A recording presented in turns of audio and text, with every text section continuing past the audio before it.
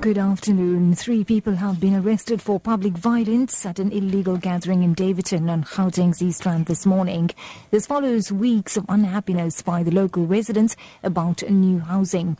Gauteng police spokesperson K. Makubela. We had arrested 3 suspects for public violence and illegal gathering in Daveyton after a group of people were gathered and demanding houses around the area. The people are going to appear before Benoni Magistrate Court soon. We are continuing monitoring the situation.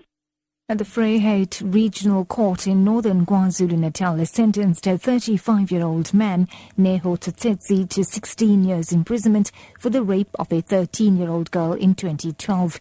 Police spokesperson Colonel J. Naika says the sentence will send a strong message to other criminals who take advantage of children. Alleged on the 20th of July 2012, the victim was walking home with her friend when she was confronted by Tsotetsi. At knife point, he dragged her into a nearby bush and raped her. Now, our members will ensure that those who take advantage of our young children will be brought to book. Prejudices such as Tsotetsi have no place in our society.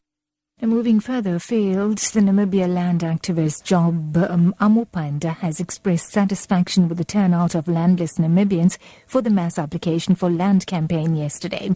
The suspended SWAPO Party Youth League says he was pleased with the various strategies. This report by Frikkie Wallis. At Okahondia, more than 3,500 people handed in their applications.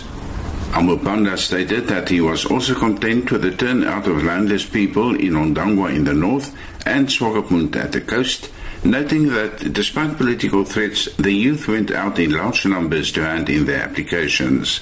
He stressed that the youth gave the town councils until the 31st of July to reply to their applications, and if they do not, they will take action. The city of Windhoek did not anticipate mass submission of land applications and thus did not prepare for it.